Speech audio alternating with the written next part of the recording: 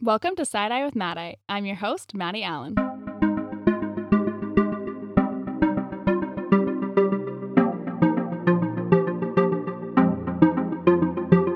Welcome to our first bonus episode, you guys. I bet you can already guess what this episode is about. I've posted a couple of things on Instagram about it, and I am not ashamed. I watched all of Bridgerton this week, and I want to talk about it. It's like I want to pretend like you're all my BFFs and we're having a sleepover and catching up on the latest shows and gossip and more because we really can't do that right now. I can't really see a lot of friends and family, and I can't really have a giant sleepover party with all of you. So let's just pretend for a minute, okay? I have a fascination for trends that go viral and shows that blow up like this and pop culture phenomena. I don't even know how many of you have actually watched this or how many of you will be interested, but what the heck. This is what quarantine's all about, is it not? It's about sharing these awesome moments where shows like this go viral, and I'm all for it. So my first thought when I saw the promos for Bridgerton was that it was going to be like Gossip Girl happened 200 years ago, and I was right. I believe it was Elite Magazine that coined the show as Gossip Girl meets Downton Abbey, and honestly, nothing could be more accurate. I thought it was going to be like a low budget show though, with cheap fake British accents, and just be kind of like another one of those shows that fills up everybody's times while we're all still waiting for the vaccine to kick in to save the world. But I was actually very pleasantly surprised with the show. It was definitely better than I thought. And in general, I think I was still a little bit on the edge, like probably until episode 4. It picked up for me around then. Before that, I was kind of like, I'm not really into the hype, but then I got it. So I'm going to go through my thoughts on the show, and I'm going to include my comparison of Bridgerton characters with the characters from Gossip Girl. An exclusive look into the lives of London's elite, as the narrator would say. I've actually found some character parallels that are just too good not to cover, though. I've only included the ones that I feel like are really relevant, though, so don't be alarmed when Serena and Nate are siblings in this instance. It's all just for fun, okay? Don't worry. Okay, so the first character that I want to talk about, obviously, is the Duke of Hastings. He's our Chuck Bass. First and foremost, he has major daddy issues. Cue the Chuck Bass bad boy vibes. Therefore, we know he's fooled around a little, although thankfully he doesn't take hardly as much time to come around in the end. He takes an oath of anger, yet still aims for the perfection that his dad expected, just like Chuck Bass like despises his father, yet strives to be an extremely wealthy businessman and leader like he saw his father as. I will say, sometimes the Duke is too cruel and reckless. Much like Chuck Bass would often say things he'd regret, fail to communicate with Blair and everyone else, and get drunk as heck when anything went wrong. And much like Chuck would tell Blair that she meant nothing to him, the Duke tells Daphne, "We were never friends," in episode 3 or 4, which was a true knife to the heart. If that isn't a parallel, I don't know what is. Yeah, we all fell for him, and we're in love with him, just as we're strangely attracted to Chuck Bass and hope the best for him through the entirety of the Gossip Girl seasons. Overall, though, the Duke is easier to fall for, and I get the hype. I mean, showing him boxing, they knew exactly what they were doing there. And if boxing has got you all hot and bothered, maybe just take it slow with episode 6. You know what I'm talking about. Speaking of which, when they get married, I was not expecting that. It was so early in the season, and I honestly didn't know like where they were going from there. I was pleasantly surprised when the best of the drama was yet to come. Once again, I'm pretty sure they got married in like episode 4, I want to say. I don't know, but there was so much more to come, and I'm so glad. Oh, when the Duke professes his love for Daphne on their wedding night, that was swoon worthy. And all I'll say is that, in my opinion, that is everyone's dream wedding night experience, is it not? I won't go into more details. Also, when they plead with the queen for their license for them to get married early, and he talks of their friendship, that was his redeeming moment for me. Up until that point, he had been pretty distant and cruel and confusing, but I loved the emphasis of friendship in marriage here. I'm totally here for that. That is what I believe is a huge, huge part of marriage. So that was like so sweet. Anyways, I think the Duke ended up being a great character with enough depth to keep us all intrigued still. And one of the main themes in the end is that he believes he's unlovable. And as we've learned from the Bachelor seasons year after year, we all swoon for a man who's sensitive enough to fear being unlovable. Ahem, I'm talking about you, Ben, Colton, Peter. You know what I mean. So next up is Daphne. Daphne. At first, I couldn't really decide if she was a Serena or Blair, but ultimately, I decided there's no other character the diamond of the season could be than Serena van der Woodsen. She's gorgeous, she's talented, she has a fabulous sense of fashion, and she will absolutely shine if you let her. So much so that it causes jealousy for many around her, both family and friends. I think we can all relate. At first, it's hard to compare Serena to her because Serena slept with so many, many men and had her adventures. It's hard to compare her to someone like Daphne who, quote, still has her virtue. I hate that phrase so much, but that's what they use in the show. But I'm sure that we can all agree that Daphne ultimately discovers her love for pleasure in the all too well-known Wildest Dreams sequence. It takes me back to when Serena and Nate were dating. Their chemistry was perfect. And honestly, I wish they would have ended up together, but we can't have it all, can we? I loved them. When Daphne enters the ball after the Duke breaks up with her, I get major Serena revenge vibes. Remember in season 1 when Serena returns from her summer away at boarding school to find that Blair snubs her? And then the next scene is Serena taking her position as Queen Bee and showing Bee who's really in charge. Daphne isn't afraid to make the Duke jealous, and she definitely succeeds. In that scene, I just got major Serena vibes, and I loved it. Overall, it kind of took me a while to warm up to Daphne. She's not perfect, and I change a lot of things about her, like her incessant quivering lip and the way she looks 14, and it's just a little too much for me, and the way she insists on her way or the highway. But that's besides the point. She starts to come around at the end, especially as her and the Duke start to work through their relationship struggles, and I feel like she really redeems herself in the final episode, especially if she talks to her mom. I think that's when I genuinely could say that I liked her. Although I think it can be made fun of a little bit that Daphne does ultimately get her way of having children with little or no discussion on the matter. That's just strange in our society. That's not how it works.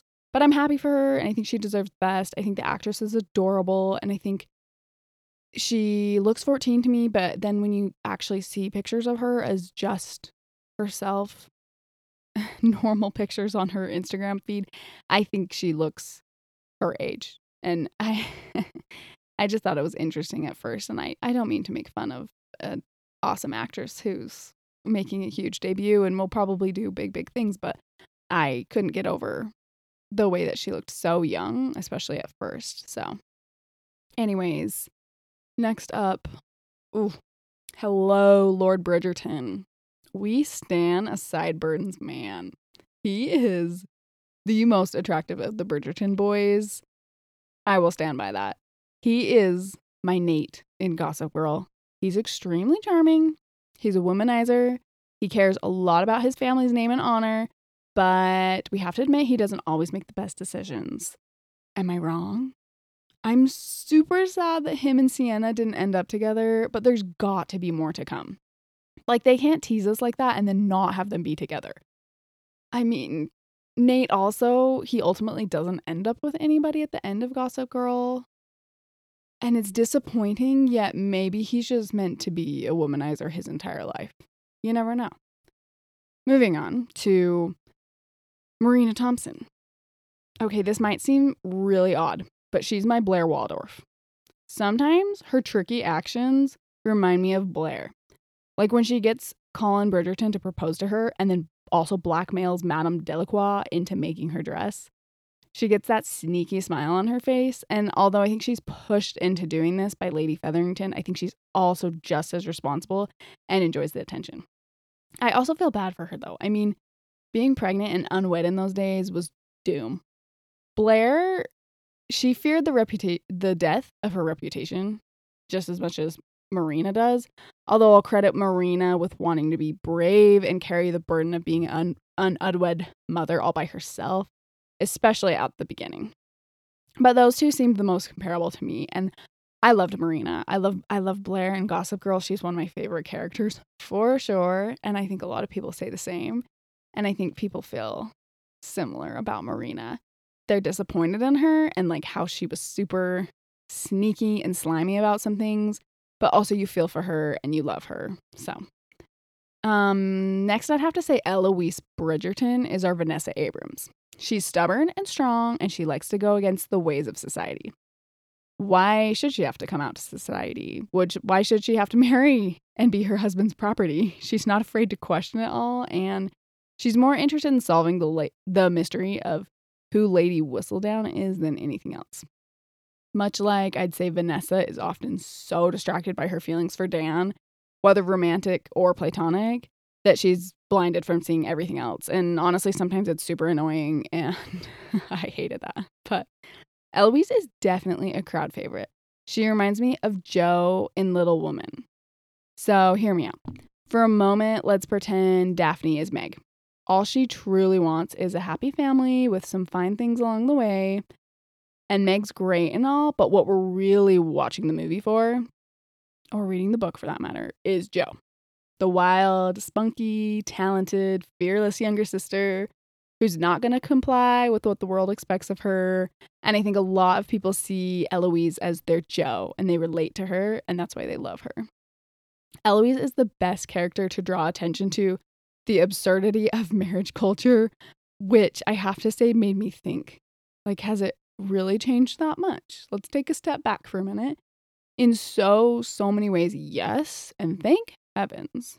Since Daphne looked 14 to me, though, I had to research the average age young woman got married in 1813, which is when it's supposed to take place. And I didn't do like a ton of research, but it said that the average age was 26, and I don't really know if I believe that. I feel like that's not true, especially in the show. So I will say that's older than the average age in my own culture. Oof. But also, I can't ever judge someone for getting married young because I have no regrets of getting married at the young age of 22. So that's that. That's despite the point, though. Anyways, in the show, they call it the season, which is so icky to me.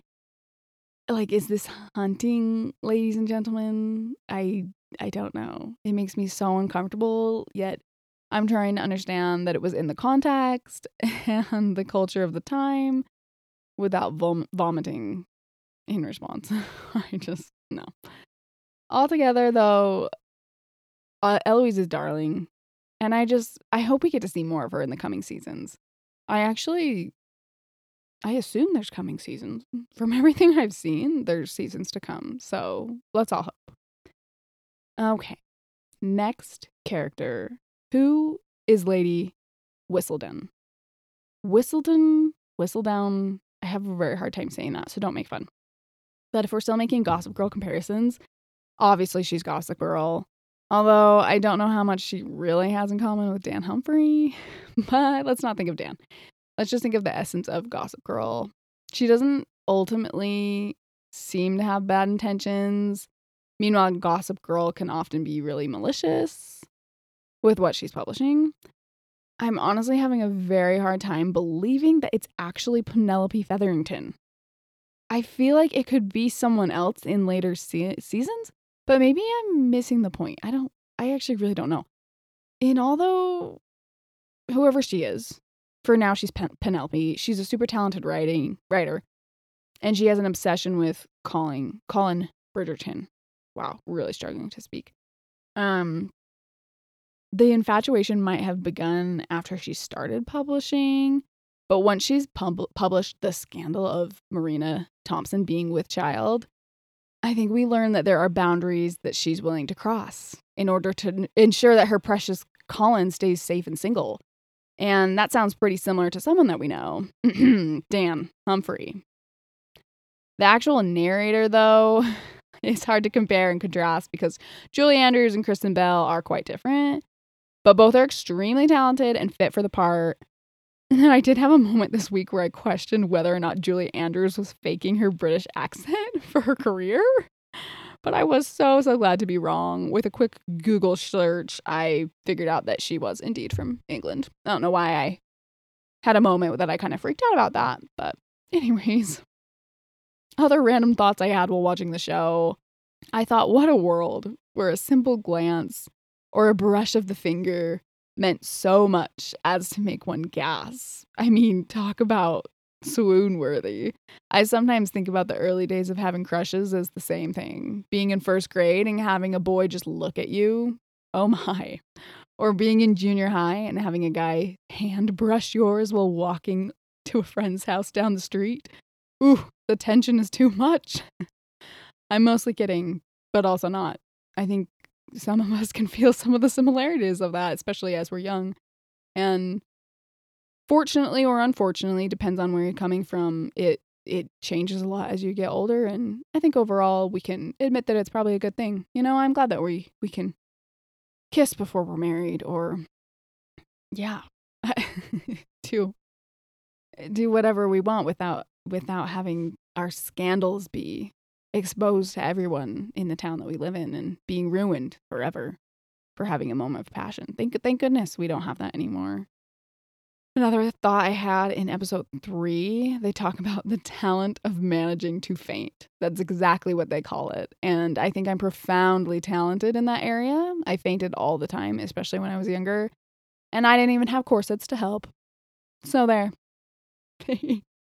It's so silly. I've never understood that culture and should honestly look more into it because it's hilarious. But makes me think of Pirates of the Caribbean when, oh, I don't remember her name in the movie, but Keira Knightley faints over the edge of the stone wall above the sea, and it's the most dramatic thing ever. And once again, it's caused by a corset, but also nervousness. And I'm so grateful that we don't have that in our day. Anyways, the part where Daphne and Colin go into the kitchen late at night to warm some milk, and they don't even know how to light the stove. How incredibly inconvenient and privileged to not even be able to prepare your own food and drink. And in no way do I envy that. I can go to the freezer and I can grab my own Ben & Jerry's and eat it with a spoon. No help needed. Look how far we've come. Lastly, where the frick is Prussia? Every time I heard like he was the Prince of Prussia in the movie, I was like, where is Prussia? I remember learning about this in European history, but I'm really having a hard time remembering, and I know I could have searched it, but I just thought it was funny. I do think the prince deserved better, and I'm sad for him. He was a cutie with a booty. A sweetie for a needy for Daphne. Okay, I'm done. But, I mean, overall, her passions lay elsewhere, and I guess all we can say is good news is the prince is still single, and maybe he'll reappear in future seasons and find love. I kind of hope he does. He's my vote for the next Bachelor, if I can say that, you know? He's amazing. Anyways, that's all. Thank you so much for indulging me. I hope you enjoyed my comparisons as much as I did. This was a really fun show to binge, and I have absolutely no regrets. I don't even know what I'm gonna call this episode. I was thinking Gossipton or Bridgerton to Terabithia. No, that's too much. I can't do that. But message me if you watch the show. I really want to know your thoughts, as always. This is such a fun show to binge, and I love when everybody's, whether they're completely quarantining or not, I feel like everyone dives into the same shows at the same time this year now more than ever, and I love it so much. So tell me what you think. Follow along with me at Side Eye with Mad Eye on Instagram, and Don't forget to rate, review, and subscribe. I love you all so much, and thank you. Until next time, Side Eye Squad.